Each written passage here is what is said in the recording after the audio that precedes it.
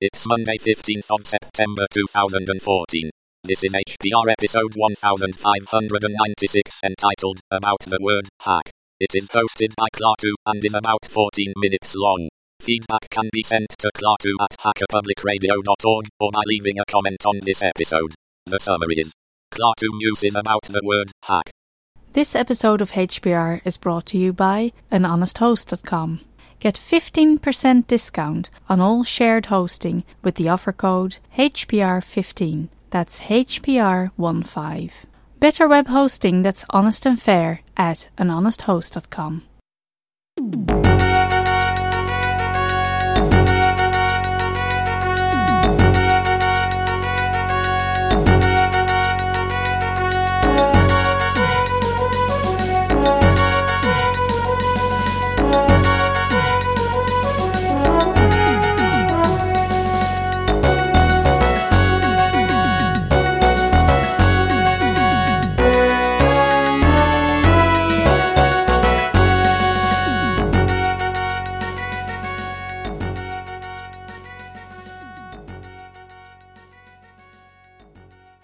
Hi everyone, this is Hacker Public Radio. My name is Klaatu.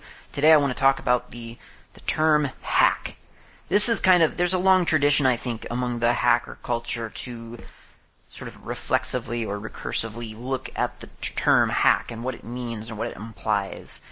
So the word hack is an oft misunderstood term. Historically, it meant very specifically someone who writes code.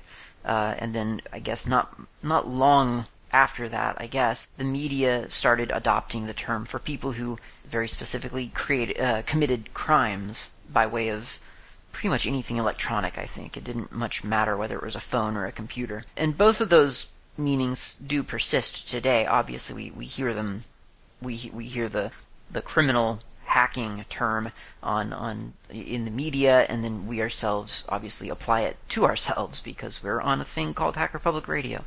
But the media lately, I've noticed, has again adopted and reinvented it to mean pretty much anything that you do that is not already written down somewhere by the manufacturer of whatever you're using. So, for instance, if you're using, tinned pineapple as bookends for your Jerome K. Jerome book collection, that's a hack, because they're not meant to be bookends, they're just tins of pineapple, and now they're bookends, so that's a hack.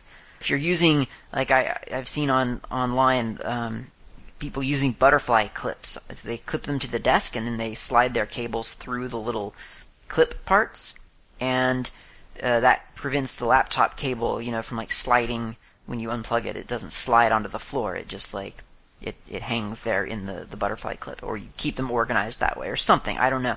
And that's apparently a hack. Heck, if you take vitamin C, that would probably be called a hack at this point. It's a biohack. That's how cool that one is. So the funky thing about terminology is that it's truly, truly free in the sense of being a free-for-all. No group can really claim to own a word, possibly ever, but certainly when they didn't make it up. You can't really trademark a term that already exists. And obviously you can trademark words that you did make up, but there's Xerox and Kleenex? So yeah, that's an arguable topic. And you could, or I could argue, I guess, that a term like, for instance, grok, that's a made-up word. So you could argue that belongs to Heinlein, and to sci-fi fans who keep it sacred, they've got certain ownership of what that word means, but I think it's ownership by obscurity, because you could imagine a reality where someone adopts that term and destroys its meaning because they have, a big enough marketing campaign to convince all the pinks of the new meaning, then there's not much we could do about it at that point. They've got a louder voice than we do, so we don't own that term after all. Hackers did not invent the term hack. They repurposed the word, probably angering a large number of proud and noble men and women who hack through the bush with machete knives on a regular basis. So if the media outlets that assault us on a daily basis decides that hack means any clever solution to any given problem, then that's what they're going to do. But not without rebuttal. And the rebuttal is as follows. The term hack means, at least to most hackers, and I mean that in the traditional sense, it means writing code, possibly inclusive of even config files, depending on the problem and the solution that you're finding to it. Now, hacks can be beautiful, they can be ugly. Most often they're ugly, that's why they're called hacks. But the most important thing about hacking is the process. A hack is something you achieve after trial and error and experimentation, failure, frustration, research, practice, desperation, hatred, passion. You do not just sit down and look up a tip online, make a change to your system, and call it a hack, because that's not your hack. That might be someone else's hack, and you can and you should use it if it works, and you can brag about having used someone else's hack, but you can't claim that hack. That's not your hack. You have not done that. You have hacked nothing in that scenario. But there's no shame in that in itself. Using other people's hacks, it teaches you how to invent hacks of your own. So you're on your way. You are making progress. This is all part of you becoming a hacker. You should still be proud of what you've done, but don't go like sewing your hacker badge on your jean jacket just yet. The reason this is important is because in the modern world that we live in right now, there's an emphasis on the idea that everything, quote, well-designed, unquote, must also therefore require no effort from the user. The user should never have to learn anything new. Everything should be one button click away. And there should be only one button, maybe two. But too many buttons means that the user has to make a decision about something, and decisions often require some kind of knowledge about what you expect and what you want to do, so you'd have to actually work for that. This is not why technology is important. If technology exists only to make our lives easier, then it's about as important as an easy chair compared to a house. One you need for shelter, so you don't die from exposure. The other you just want so you can be cozier when you zone out in front of your TV.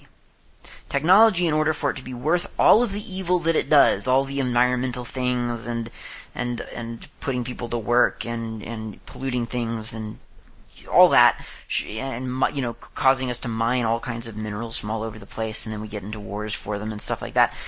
Technology, to justify all that stuff, should make life better. It should atone for its sins of existence and enable us to do amazing things that will ultimately help humans across the planet live happier and healthier lives. I mean, that really, for at least to any sci-fi geek, I think, that's been around for at all, any time, that's what technology has always been a promise of. This isn't something that you achieve, though, without effort and hard work. There's no make everything better button, and no tech company, regardless of how many cool gadgets they sell to make sure that you are entertained whilst doing your yoga classes, none of them are going to be the realization of that. And they will tell you otherwise. They tell you that they're out to change the world and make the world better, but that's not what they're actually doing. Technology works because hackers work on technology.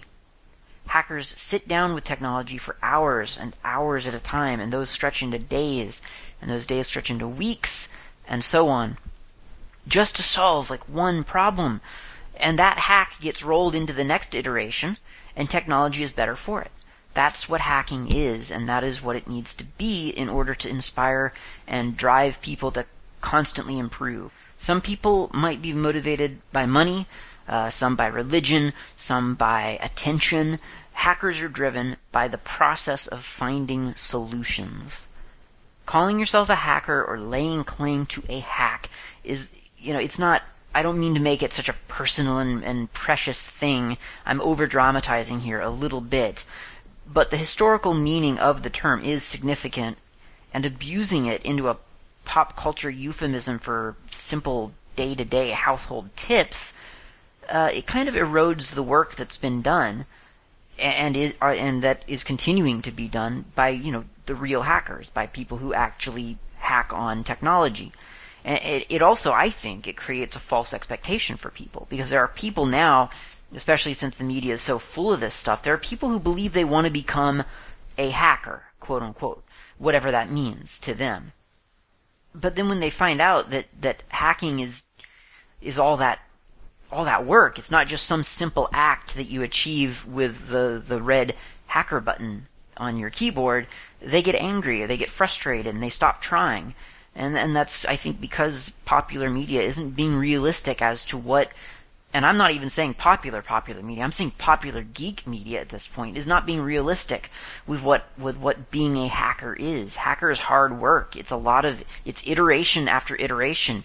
It's constantly banging your head against the wall trying to solve something. So yes, get into hacking. Stand up for hacking. Get into it. Suffer a little bit. Do some hard work. Man or woman up and make something cool happen. It might take a while, and most people won't understand or want to come anywhere near your obsession, but in the end, you'll have achieved something so ugly and twisted, something so strange and incomprehensible, something so marvelously bland to the average civilian, that you will know by the look of sheer boredom on your audience's faces that you have truly achieved a verifiable and admirable hack.